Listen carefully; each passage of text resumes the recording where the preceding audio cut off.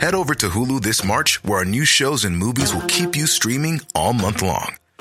Catch the award-winning movie Poor Things, starring Emma Stone, Mark Ruffalo, and Willem Dafoe. Check out the new documentary, Freaknik, The Wildest Party Never Told, about the iconic Atlanta Street Party. And don't miss FX's Shogun, a reimagining of the epic tale, starring Anna Sawai. So, what are you waiting for? Go stream something new on Hulu. Hey, I'm Ryan Reynolds. At Mint Mobile, we like to do the opposite of what Big Wireless does. They charge you a lot, we charge you a little. So naturally, when they announced they'd be raising their prices due to inflation, we decided to deflate our prices due to not hating you. That's right. We're cutting the price of Mint Unlimited from $30 a month to just $15 a month. Give it a try at mintmobile.com/switch. $45 up front for 3 months plus taxes and fees. Promo rate for new customers for limited time. Unlimited more than 40 gigabytes per month. Slows full terms at mintmobile.com. Real spoilers powered by ReviewSTL.com. Warning, the following film discussion will ruin the ending of any movie you haven't seen. Example, Bruce Willis is dead at the end of The Sixth Sense. See how I ruined it for you? Just like that. Here are a few more. Silent breed is people! I am your father. Get it? Real spoilers. You've been warned. Broadcasting from the Missouri History Museum as a part of the St. Louis International Film Festival, this is Real Spoilers, and this is a very special episode. It's not our usual movie review. We have a guest, and this guest is also a part of the St. Louis International Film Festival. You would know his work certainly from his work with LAIKA, but he has quite the history with especially stop-motion animation, and we're going to get into that. But without further ado, this is Brad Schiff. Hey, Brad. Hey, Kevin. How are you? I'm doing great. Thanks so much for joining me. Absolutely. Thanks for having me. Yeah, this is kind of a last-minute thing. I was doing some photography yesterday for an event you were at, and I thought, wow, this guy's from St. Louis. He's doing amazing things out there in the film industry and especially animation. And if I can get a chance to talk to you, and here we are. I appreciate you making time. Absolutely. Happy to do it. So I want to talk a little bit about your history and your career. I know you were doing a presentation, which I learned about you coming up. So I don't need, obviously, the whole story you told yesterday. But for the folks that are listening at home, how does one get into stop-motion animation? And why did you choose that? And where did your interest in that come from? Well, it's interesting. You know, if I go back and look, I did used to shoot some stuff with a buddy of mine, Mason. We used to shoot G.I. Joe animations with a Super 8 camera. But that wasn't really anything that I ever thought I would do. I always loved art, so I went to college to major in art. And in the first semester of college, I was asked to drop the figure drawing class. And I don't know why. It wasn't the best in the class, but it was far from the worst in the class. And the only thing I could think of is maybe he was trying to light a fire under my behind, but that was the wrong way to motivate me at that time. And the what happened was I just became self-conscious of my drawing ability, so I didn't want to have anything to do with art anymore. So I just switching my major every semester, you know, maybe business, sociology, psychology, and none of it really resonated with me. And I didn't know, I felt lost, dead-ended. Meanwhile, I had the same buddy that I used to do the animation with was going to school in Tampa, and he was taking these animation classes, and he couldn't draw either, but he had this instructor who used to teach at NYU who used to do these beautiful watercolor animations, and his name was Richard Prodovan, and he had a philosophy that you don't have to draw great to animate great. And I found that fascinating. I was like, oh, wait, you don't have to draw to do animation? That sounds kind of cool, but I didn't even know what that meant, you know?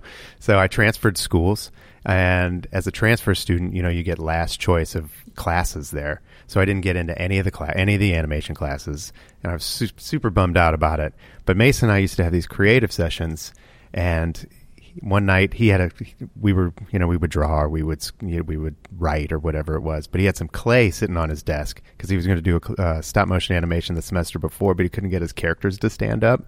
So I was like, hey, can I play with that clay? And he said, sure.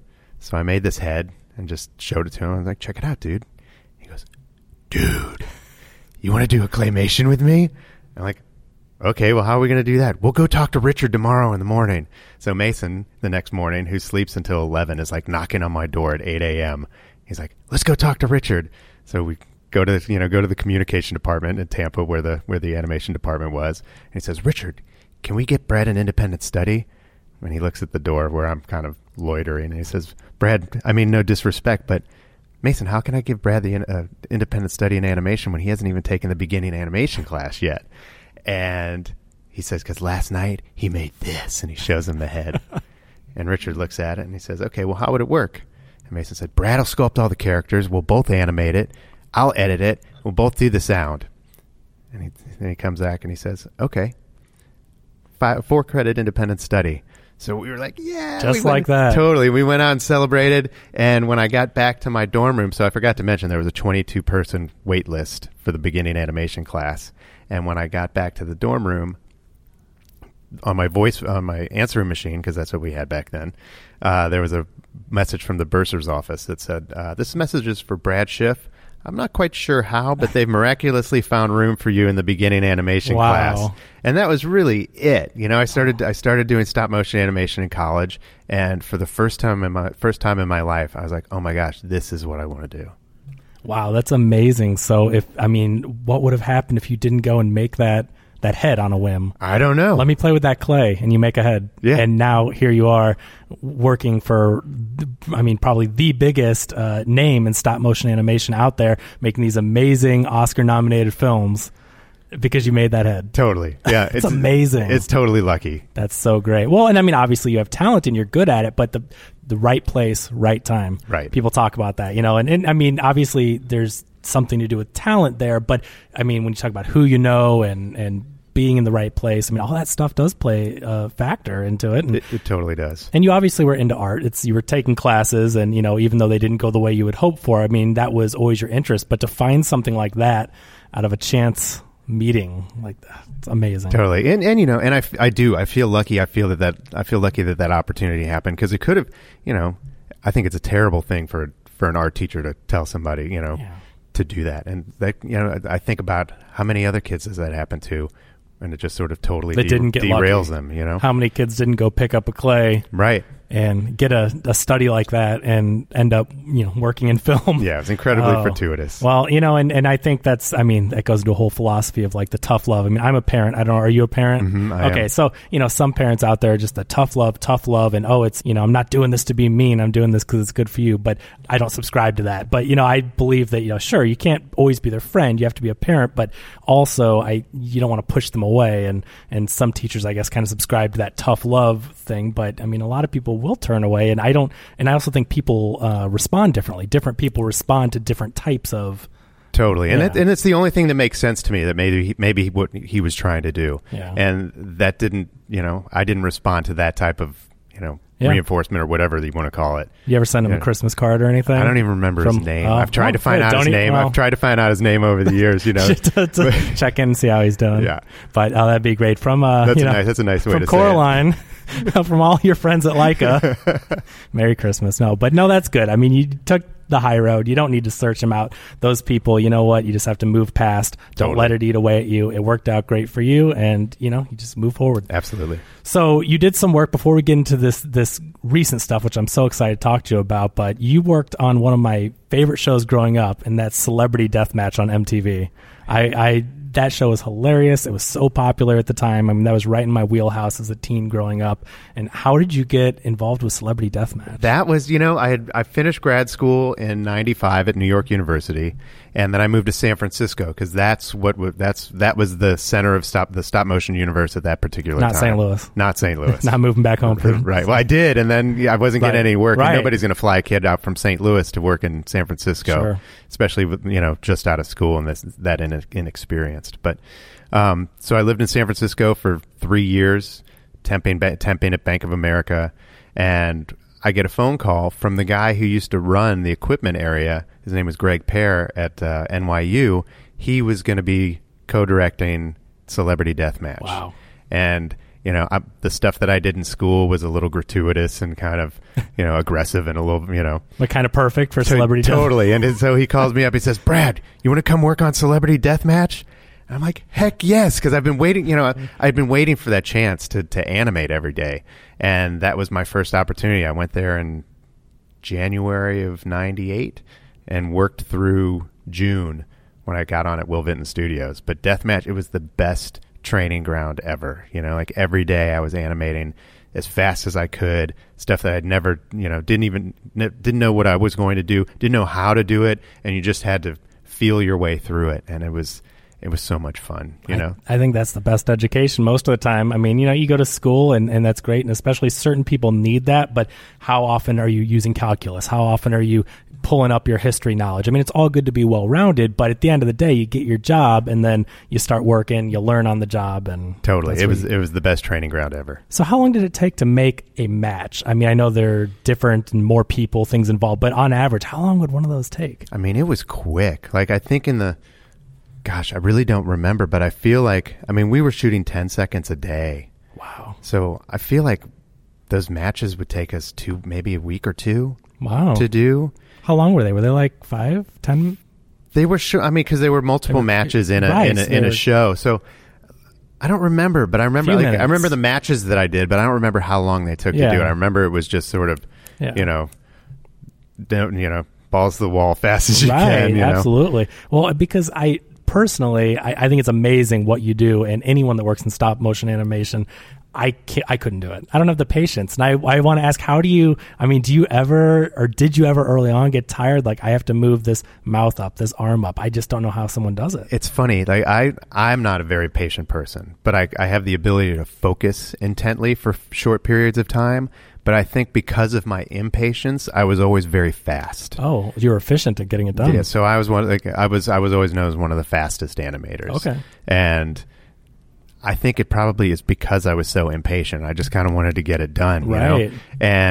But it does take intense focus. And that's what I find with everybody that I've worked with and all of the animators that I work with right now. Like, they all have the ability to focus intently for, you know, short bursts or long hours, you know, hours and hours on end. So I want to get you from there to the LAIKA stuff. And I know there was stuff in between, and I don't want to totally rush through it, but, you know, we have a limited time here, of course. Sure, of course. So, but you did a show called The PJs, which I remember growing up too. What were the other pivotal things in between? There was a show called Gary and Mike, which was right on the heels of The PJs. And then there was a bunch of commercials, commercial work until Corpse Bride in 2004. Was at that time, I mean, I'm guessing was it claymation? Is that what most of these things were using? Or? Clay. The only thing that I ever really did in clay was deathmatch, because the heads were clay. But then other than that, it wasn't clay. No, once I got to Will Vinton Studios, they were like hollow plastic heads. They were sort of like high-tech Mr. Potato Heads. Yeah, okay. So they were hard. They had beads for eyes that you could move around, but the mouths were wax that you could stick on the mouth. Okay. The eyebrows were clay that you would press in a little eyebrow mold, and the lids were little plastic pieces that fit on. Interesting. Okay, so I think that nowadays, and there's so many stop motion films out there, people have had more exposure.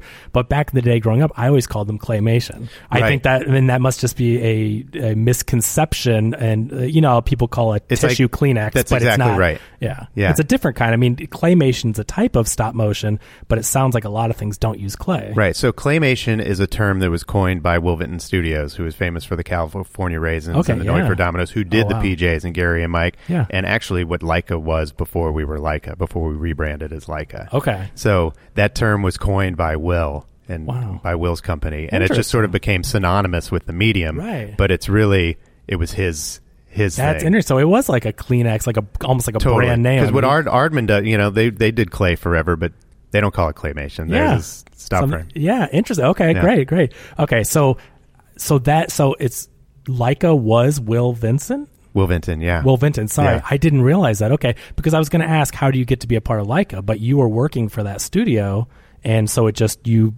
now, was this when it was bought by the Knight family? That's Is that right. how it became rebranded? Exactly. Okay, excellent. And wow, and I mean, Travis Knight is doing amazing things now too. I mean, I don't know how he's juggling. So he's the CEO of LAIKA, right? That's right. But he's directing Bumblebee, and he's got, what's the other big one now? He's signed on, or you know, in the trades of doing Uncharted. Yes, the Uncharted movie, exactly. So it's like, wow. So he's still, but he's still CEO. He's active in LAIKA too. Yeah. So it's been cool. You know, it's been cool for me to watch his journey, because we worked together back on the PJs. Okay. And to watch his journey from animator to lead animator to CEO to director to visionary, people call him, is really quite cool. You know, and I you know, I thank my lucky stars, and I'm so privileged to be working for somebody that has the same passion for this, you know, age-old art form. Yeah, absolutely. Well, I mean, it sounds like all the things that you just mentioned, I mean, he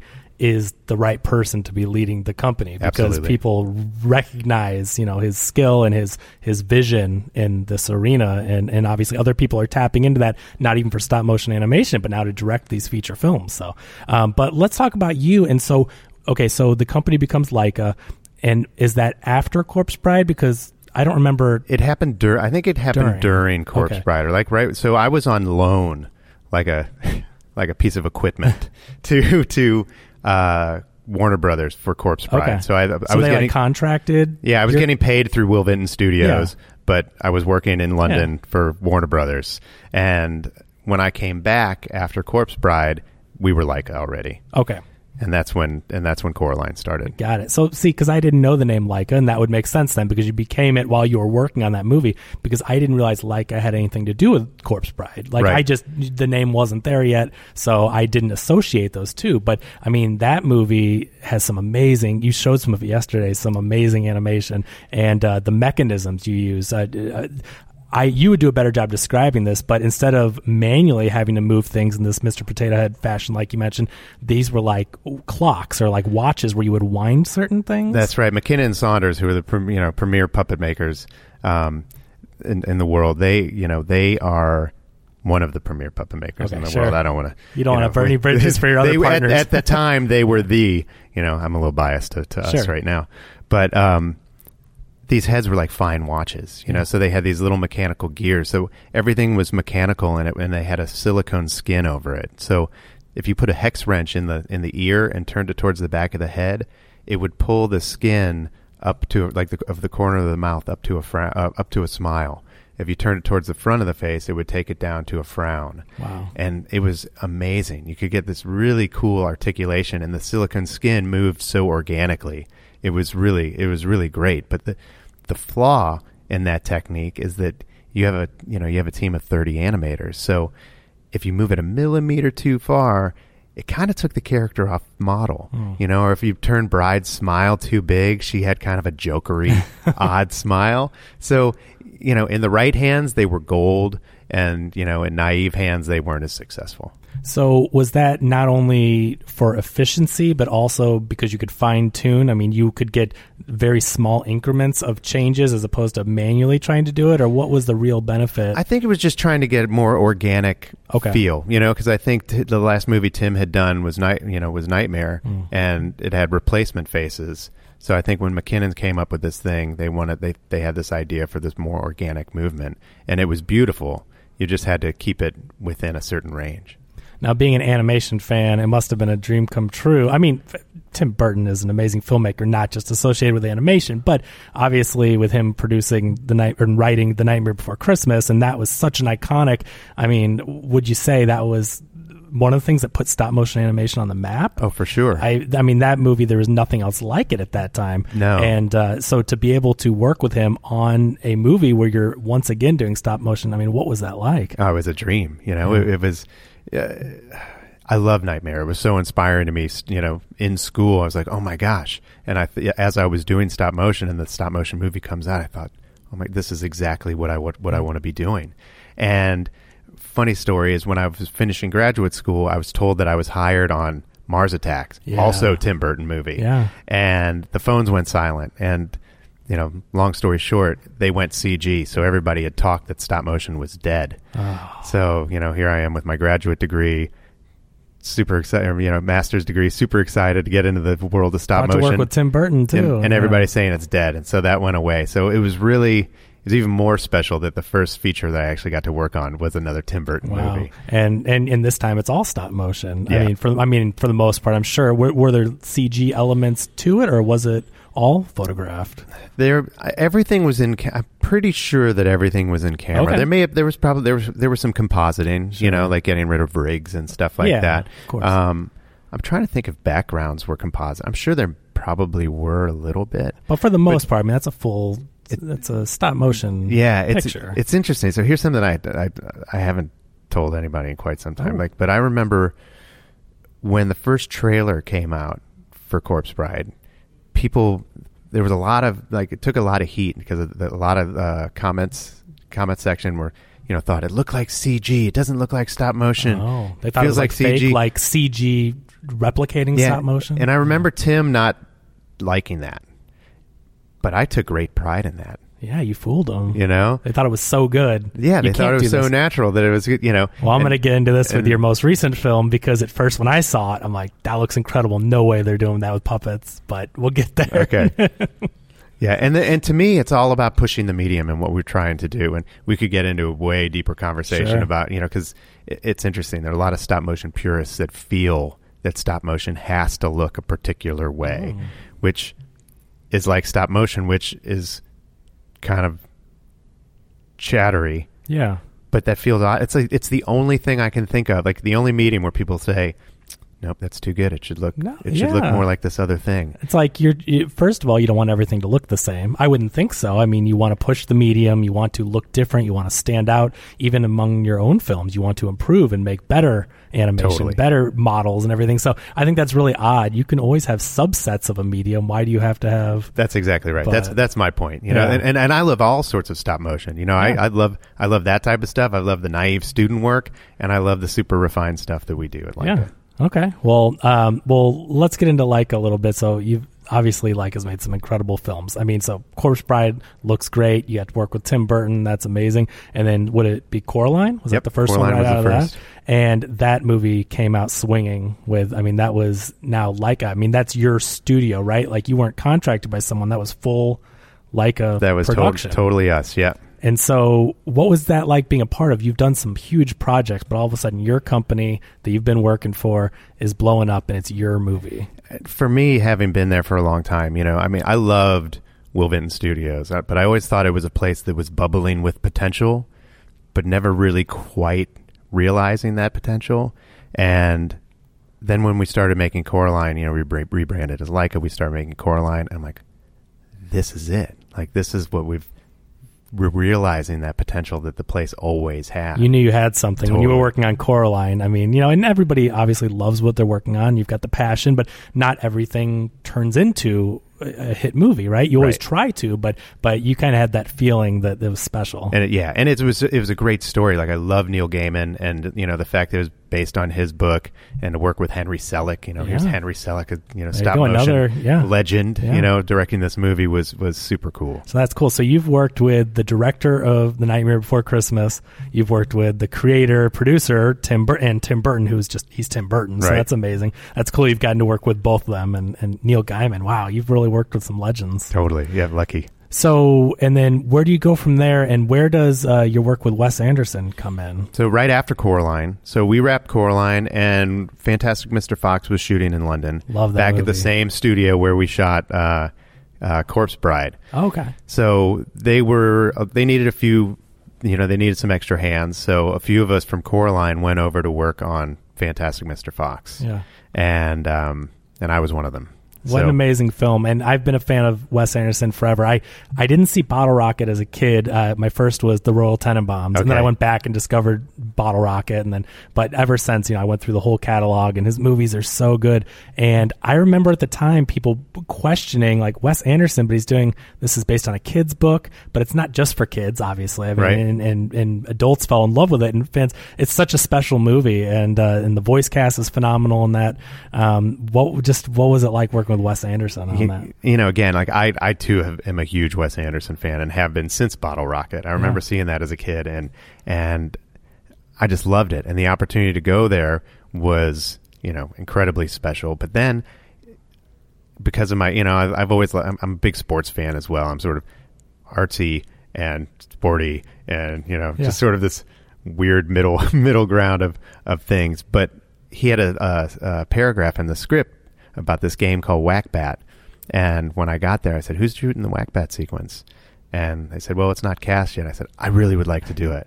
And so I knew the producer, Alison Abate, who was the same producer of Corpse Bride, was producing Fantastic Mr. Fox. So she put in a good word, and they let me own that sequence. So I got to meet regularly with Wes, and we would brainstorm on what the what the game could be, what the position, the animation should be for the different positions, and I'm pulling reference and showing him this stuff, and we had this really great relationship, based on this Whack-Bat game. Very cool. So how did your work differ on that then on Coraline? Because currently you're the animation supervisor. Is that now I am? Yeah. Now you are. But back then, what was your official title, or what were you? I was an animator. You're an animator. Okay. Yeah. And so you were another animator on Fantastic Mr. Fox. That's right. And how did that differ from the work on Coraline? As far as just like the type of puppets or whatever.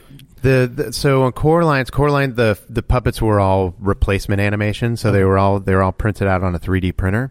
So designed in the computer, or 2D designed, modeled in the computer, printed out on the 3D printer. Got it. And then Fantastic Mr. Fox, we went back to mechanical faces. So the muzzles had wires and ball joints in there, so you could open and close the jaw, bring the snarl of the lips up and down, move the brows. So they were all covered in fur.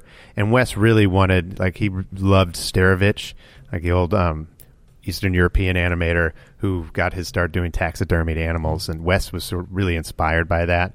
So there was a lot of just touching the puppet to get that mystery wind. Yeah. But they were a really cool puppet as well. Yeah. Well, that movie's fantastic. And so that we can just jump back into LAIKA, I'm going to jump around a little bit and go to Isle of Dogs. Okay. Was that just last year, or was that 2 years ago? 2 years ago, I think. Yeah. I saw that movie in the theater the week of release, and I'm a huge Wes Anderson fan and love Fantastic Mr. Fox, so I was excited to return to this world of stop-motion animation, and it had, obviously, that Wes Anderson feel to it, but the animation looked so amazing and so original. It was so good. I don't know, it's probably the best way to put it. It looked so good.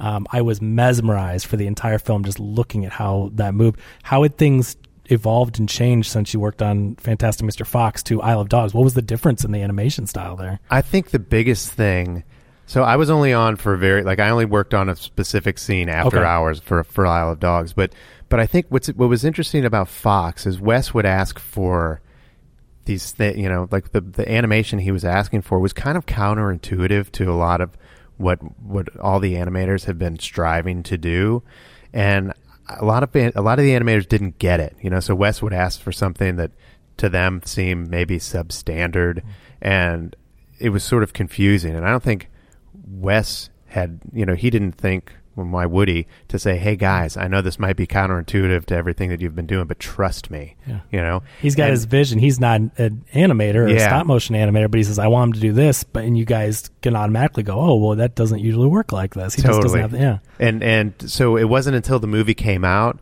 that I think that aha moment for everybody happened, myself included. I look back at the Whack-Bat sequence, and if I could simplify certain things, I totally would. Sure. But so when Isle of Dogs happened, I think everybody understood what Wes was doing and totally bought in. And I think stylistically, it jives way better with his style. Yeah. With his technique, whatever sensibilities than Fox. But now, is that an original though? Is that a Wes Anderson story? Obviously, Fantastic Mr. Fox was a children's book. I think it is. I just didn't know if it may be because maybe he had more in the development phase, but I don't want to. He wrote it, but I don't know if it's But if it is adapted or not. Yeah. Okay, so we won't go there with it. But anyway, Isle of Dogs, amazing. One of my favorite movies of the year. I thought that should definitely be up there for best animated. I don't know if that was running against a light. It was. No, we didn't have one out that year. Good. Then it should definitely. Yeah. So when I saw it, though, I go, that's going to be nominated. There's no way it's not, right? Yeah. Did it end up winning? No, it didn't. Oh, because I was pushing. I was hoping it would. I forget what Disney Pixar. But there's always that's now, and that's kind of the monkey in the room. There's always a Disney Pixar out. Yeah. And they are very good. They're great. But it's a different type of animation. But of course, your work in stop motion, it all falls under animation. Totally. And so you're always going to be competing, if not 1, 2, 3. Disney and Pixar, they put out a few every year. Right. So they're always there. And that's always a hurdle to get over.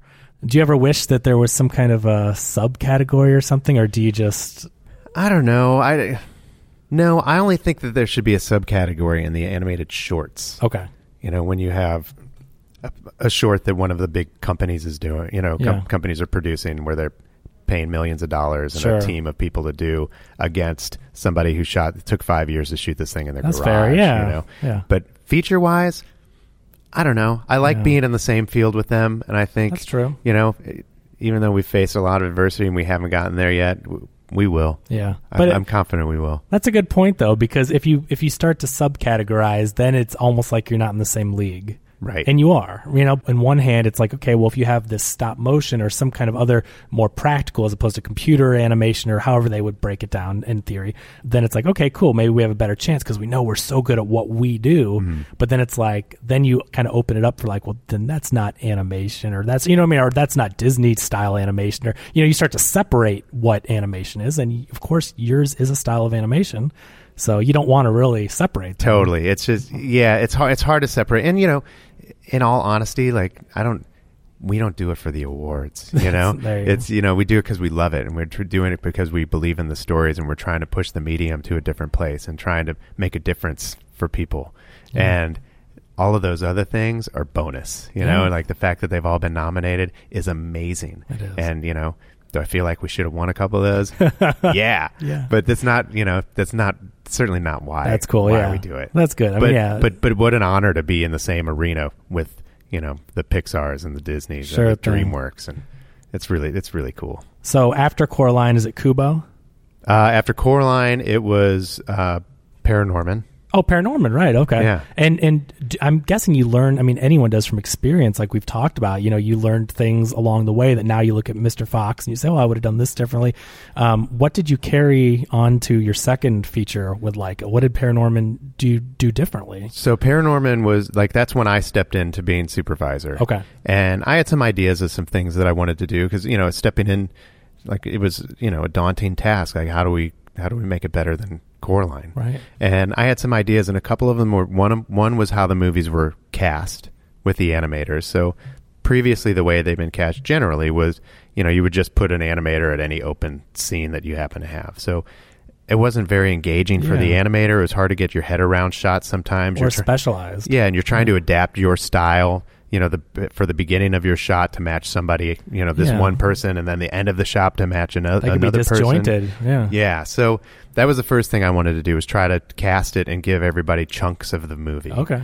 So it's sort of it allowed animators to have more autonomy in their work and know what they were doing, and B, it's, you know, these movies are done by 30 sets of hands, and you want to try to make it feel like one set of hands. So you want all these individual styles to kind of disappear. Well, not kind of. You want them to disappear because you want it to feel like it's done by one set of hands, and that was another way to hide individual styles. Do you assign head animators to like specific characters, or does it, or no? Is it just chunks? Not as much? Well, sometimes some character. You know, some animators gravitate to particular characters, but it's like casting actors. You know, all the animators are actors, and they're brilliant, but some are better at, you know, subtle acting, emotional scenes, while another one might be better at action scenes. So you try to put every animator at a scene that caters to their strength, because it's better, you know, it's better for the movie.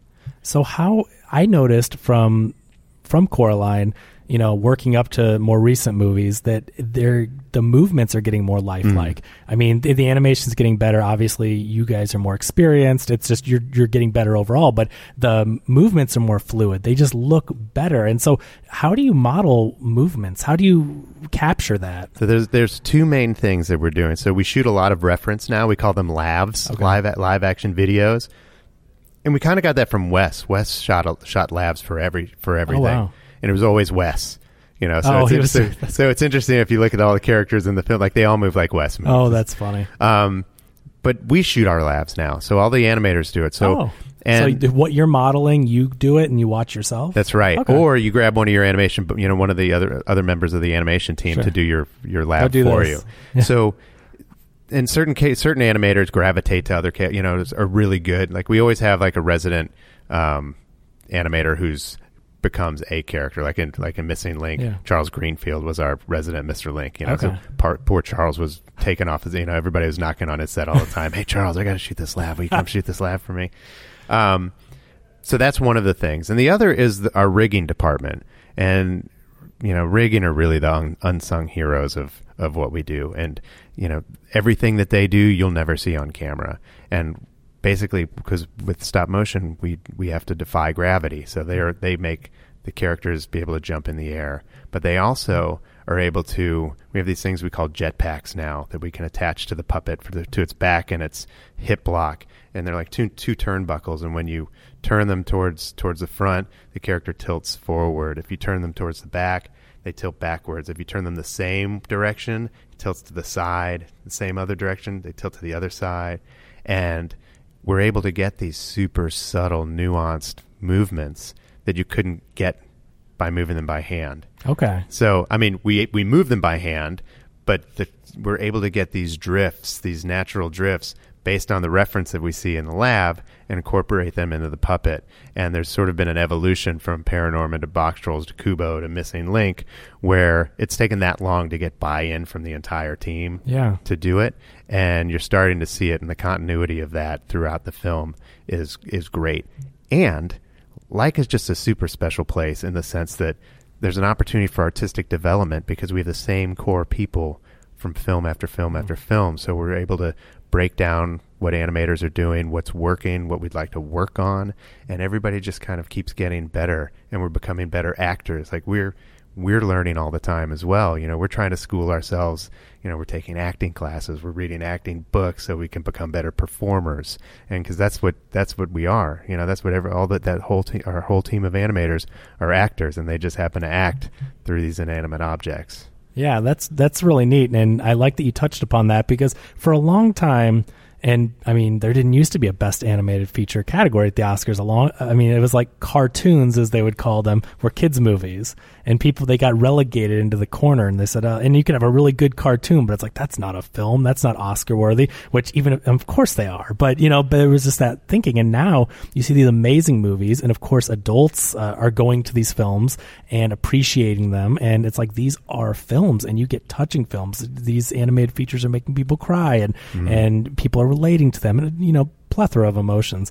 But I think that's really neat that now I think audiences are taking, and they have been for a while, but they're really taking them seriously. And you have people like LAIKA pushing the boundaries and making these incredible films that people aren't, they're not saying, oh, that's a really good animated film. It's like, that's a really good film. Right. It's interesting. It's a stigma that I think we're still fighting, that whole cartoons are for kids and animated films, they're for kids.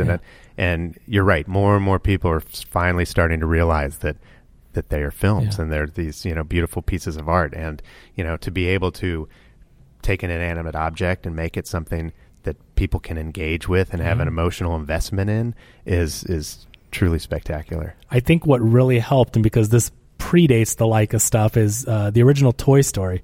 People, there's a whole generation that grew up where they were kids when Toy Story came out. Now, of course, Toy Story 4 is out, but that movie was, it hit them on an emotional level, and they took them seriously because they loved that movie, and they're showing it to their kids now.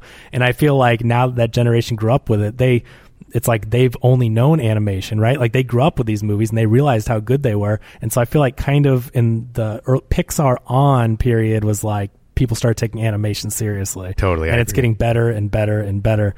But I mean, your movies, you guys have emotional stuff. And I mean, let's skip forward. And I mean, I don't mean to brush past stuff like Kubo and the others because they're amazing films. But let's talk about your most recent from this year, Missing Link, which I'm looking at this. It's Susan, right? Yep. I'm looking at this. Susan, is it a maquette? It's one of our stop motion puppets. Okay. And this is amazing. I'm actually looking, and I'll post a picture because I took a picture actually getting to hold the Susan puppet. But this is one that was actually used in the film, right? That's right. There were 26 Susan puppets. There were 12 that looked like this. Okay. The naked one. Yeah. And for those out there, he's not really naked. This is it's a Sasquatch. Sasquatch. So yeah. Yeah. So naked meaning furred, and there were 10 that had the tight suit on. Okay. And then there were a couple other combinations, a couple different stunt ones for the swinging on the ice bridge, and I think a half and half when he had to pull his pants, and they had to pull the pants up in that scene by the wall. So they have multiple puppets because you're going to have, he's in the whole movie. So there may be 20 animators animating, Susan at one time. So somebody will be animating him in the cave, while somebody else will be animating him on, in front of the wall at Adelina's house.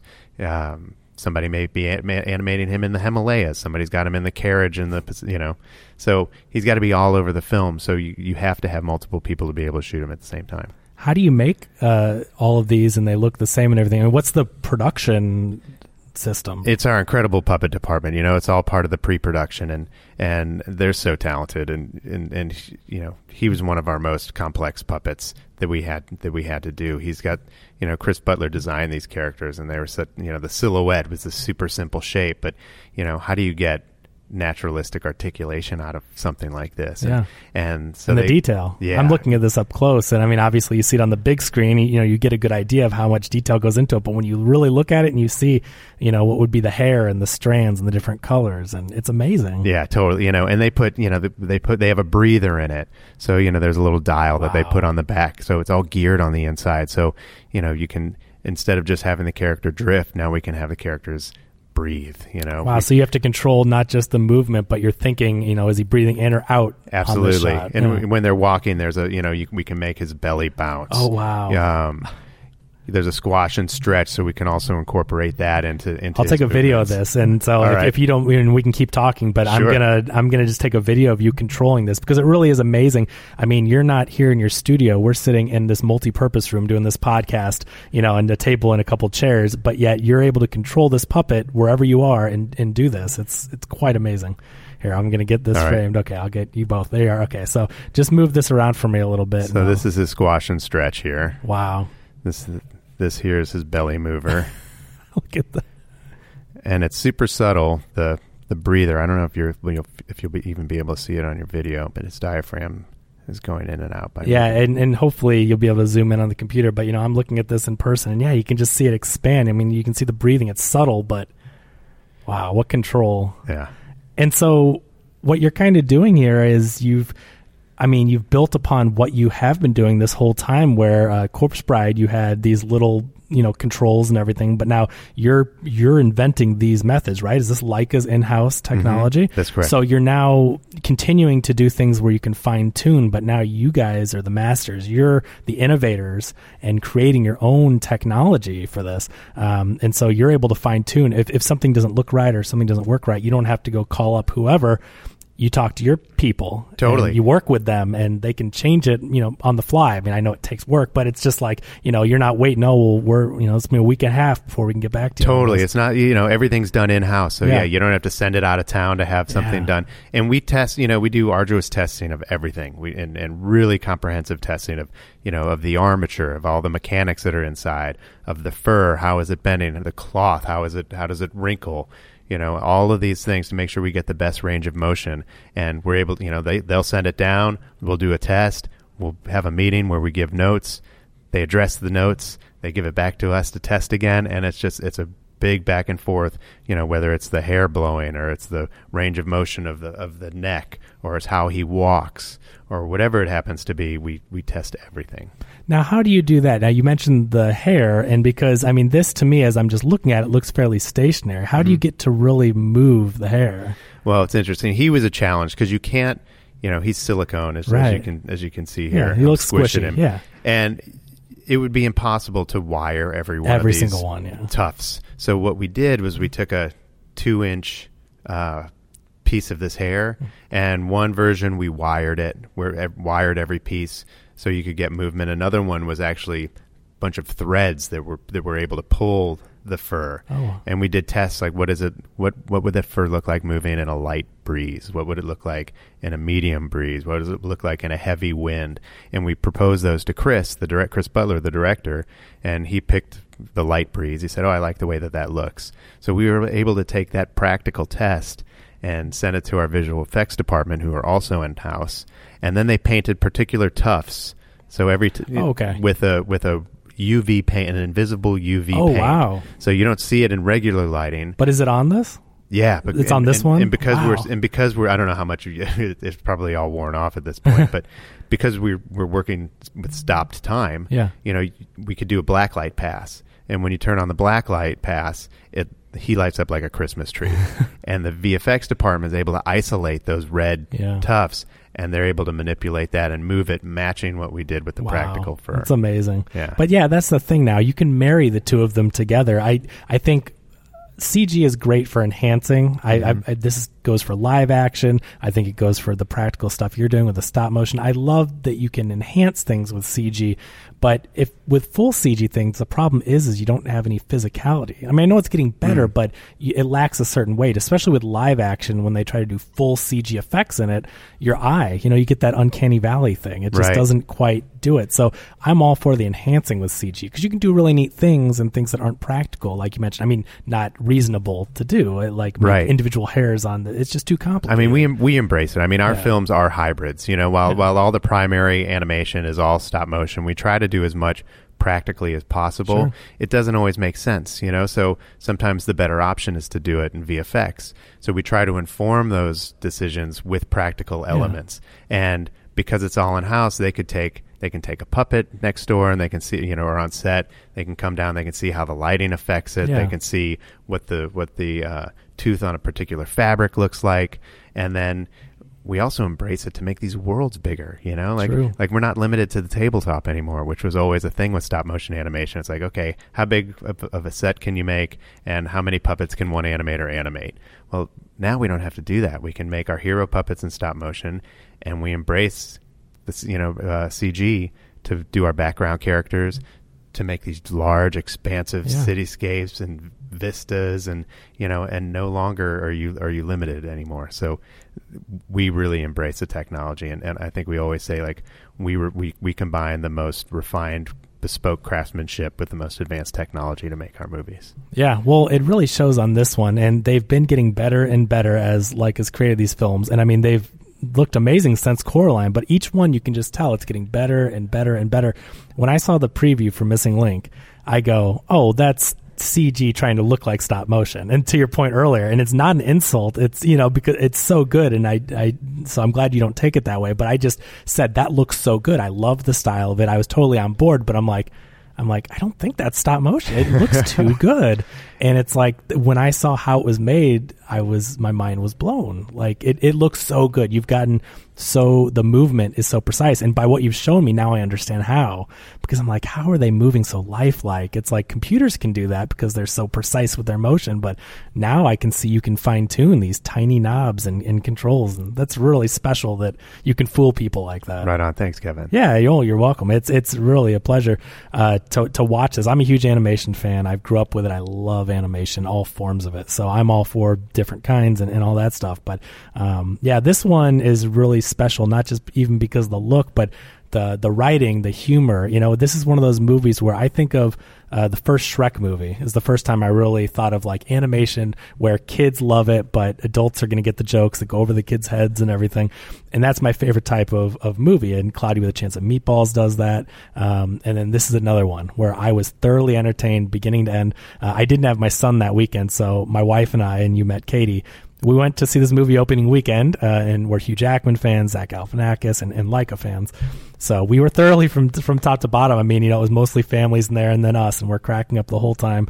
Do you guys outsource the writing, or do you have in-house writers? No, so the writer, Chris Butler, the director, who was also the director of Paranorman, and writer-creator of Paranorman, was the writer-creator of Missing Link. Wow, so that's cool. Yeah, it was, and so that was all done in-house. Yeah, well, that's great. I mean, the fact that you guys can kind of do it all, it really gives you control over fine-tuning these things, and that's lucky that you're able to get such great scripts and great directors in-house and all this stuff.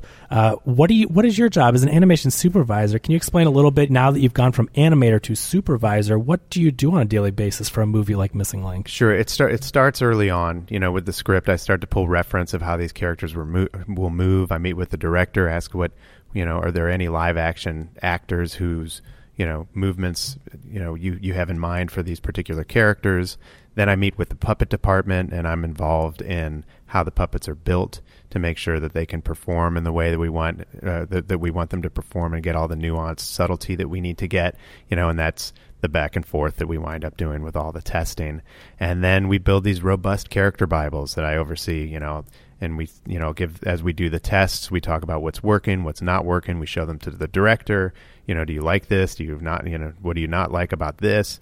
And so I oversee all of the development of the characters, all of the animation, to make sure that everybody stays on style for so the movie of 26 animators feels like it comes from one set of hands.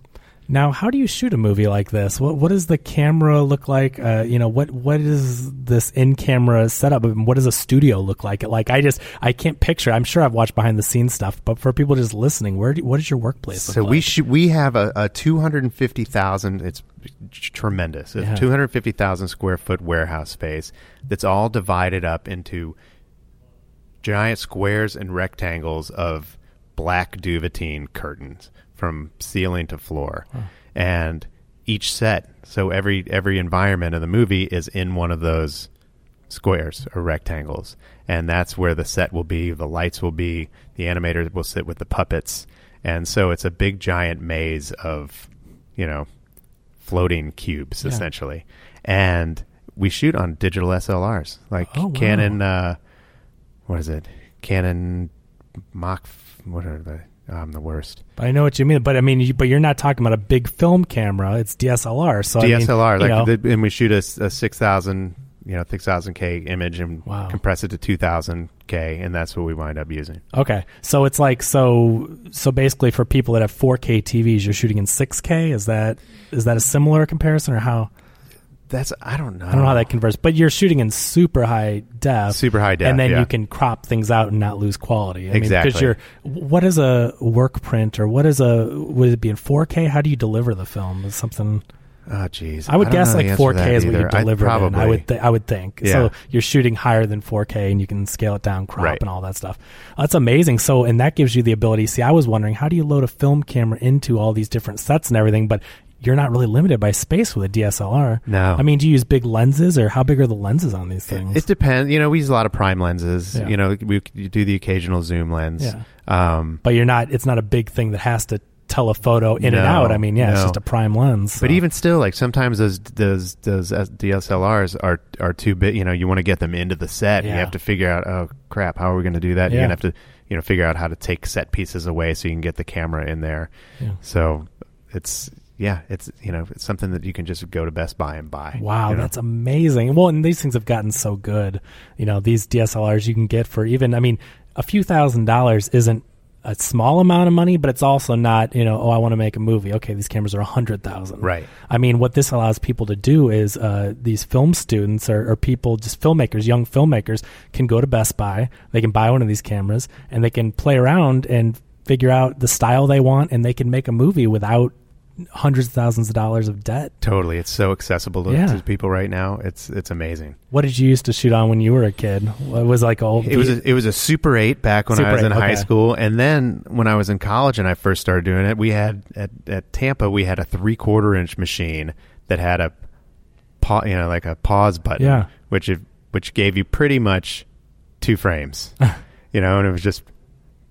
You just hit it really fast, and that's how I did all the stuff in school. It was interesting. I think about it today, and what a crappy setup it was. But that's everything with technology, though, right? Remember how we used to have to go to the library and didn't have the whole world in our pocket, right? Yeah. That's everything, though. So the Dewey Decimal System. Oh my gosh, yeah. So kids don't even know half the stuff you're talking about. Like my son's 10, and of course I've taught him, and we watch classic animation and stuff. I'm teaching them right. That's what you do with your kids when you're into this stuff. But still, you try to teach him stuff and you show him stuff, and a lot of times you just presume he knows what you're talking about, and he's like, "What's that?" And you feel real old. Totally.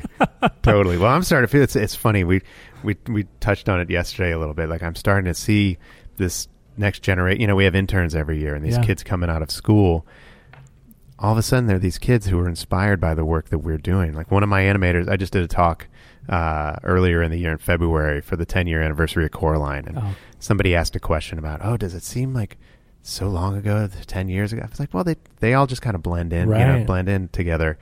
But yesterday was one of my animators' 24th birthday, which means he was 13 when Coraline came out and 15 when Paranorman came out. And you just go to, I'm like, oh my gosh, here's this kid who's inspired, like where I was inspired by Harryhausen and Rankin and Bass, which if you look back at, while groundbreaking for the time, it's, choppy. See, that's the stuff I show my son. See, I love all that classics. Yeah. But these kids are inspired by the stuff that we're doing, trying to push the medium, and now they're coming straight out of school with this uncanny ability, and it's super exciting to me where they're going to take it Yeah. Well, I'm going to say, they're probably teaching you some things out of school. Totally. Yeah. I mean, I'm not saying they're reinventing LAIKA or anything, but they probably come in and they go, oh, well, have you ever tried doing it like this? And you're like, what? That hasn't happened yet, but it's on the cusp. I know it.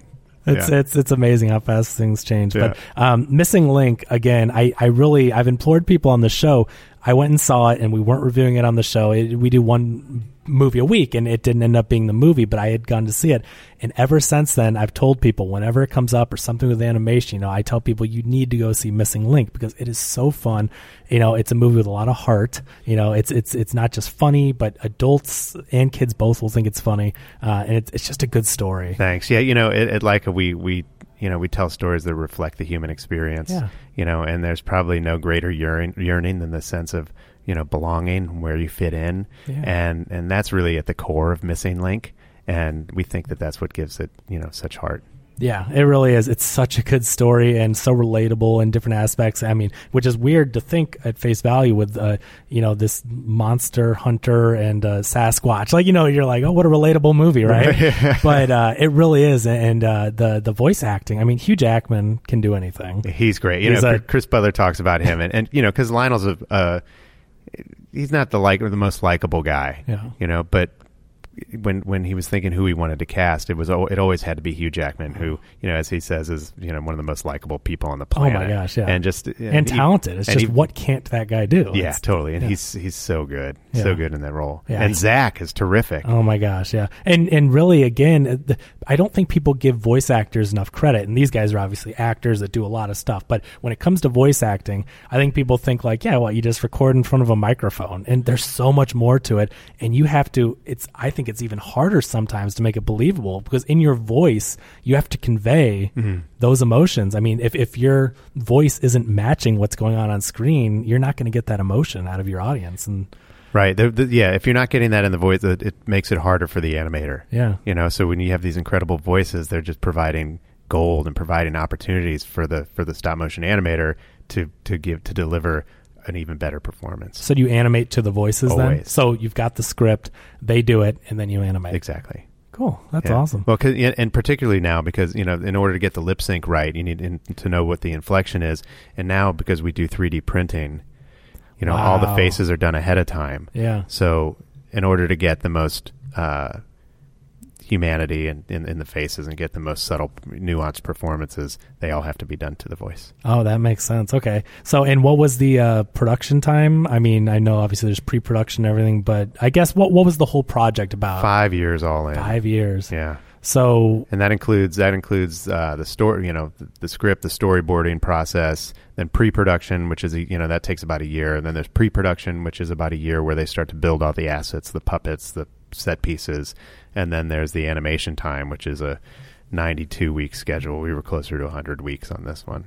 So how far was it between? Was it Kubo and then this? Yeah, there was some crossover. Oh, there was? Yeah. Okay. Because that's what I was going to say. If things take 5 years, you're not releasing movies every 5 years. So you have to have people starting on the next thing and everything. So they were working on it when we were about halfway done with Kubo. So that means you're probably into something else now then. Yeah, we're well in. Secret project? It is. It's not announced yet? Oh, no, I can only call it Film 6, and I can't wait till I can share it with you, but it's something totally different. Again, it's going to push the medium in a really, really cool way. What a tease. I know. Okay, but I mean, we've got Missing Link right now. It came out this year. People need to see this movie, and I really think it's going to be nominated for Best Animated Feature. I mean, I would love it if it wins, and let's hope for that. But we were talking earlier, like, there's a lot of other competition.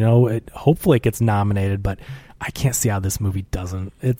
I hope so. It's one of the few original stories that's out there that's not a reboot or a sequel. And original. That's the other. Yeah, I mean, you guys are pushing original stories, not only original technology and inventing all this stuff and pushing the medium, as far as it can go and improving and building. But it's like you're doing these original stories, which is something that I can appreciate, and I know film fans do because we're getting so much of the rehashes of stuff. And while it can be fun to play to nostalgia, there's only so many times you can do something. Right. I mean, they do a great job at that. It's just, there's a lot of it. Awesome. Well, thank you so much, Brad. I think this is a great place to wrap it up, and it's really been a pleasure talking to you. Right on. Likewise. Thanks, Kevin. So best of luck with Missing Link and getting that Oscar nom, and I'll be pulling for you for a win. I know the competition's tough out there, but you guys deserve it. Right on. Thanks so much. Awesome. Thank you very much. What a pleasure speaking with Brad Schiff from LAIKA. Such a great career and so many great things going on over there. And we'll be excited to follow what he does with Film 6, which is all we know about it for right now. But that's it for the show. So, follow us on all the social media at Real Spoilers on Twitter, Facebook.com/Real Spoilers. Subscribe, tell your friends, all that good stuff. You know the deal by now. Leave us a review. That helps us get found. And you can follow me at Kevin R. Brackett on Twitter. And we'll talk to you soon. Take care, guys. I discovered Sasquatch. Pleased to meet you. I'm lonely. On the other side of the world are my kind. I shall get you there. Do I have time to get my bathing suit? The search is on. We will find your family. The team is ready. Throw me out of the pit. Hard to know whose fault that was. And nothing can stand in their way. Stop that! You'll have to climb the wall. Okay. No! Woo! Bravo. Missing Link. Rated PG. Botox Cosmetic, out of botulinum toxin A, FDA approved for over 20 years. So, talk to your specialist to see if Botox Cosmetic is right for you. For full prescribing information, including boxed warning, visit BotoxCosmetic.com or call 877-351-0300. Remember to ask for Botox Cosmetic by name. To see for yourself and learn more, visit BotoxCosmetic.com. That's BotoxCosmetic.com.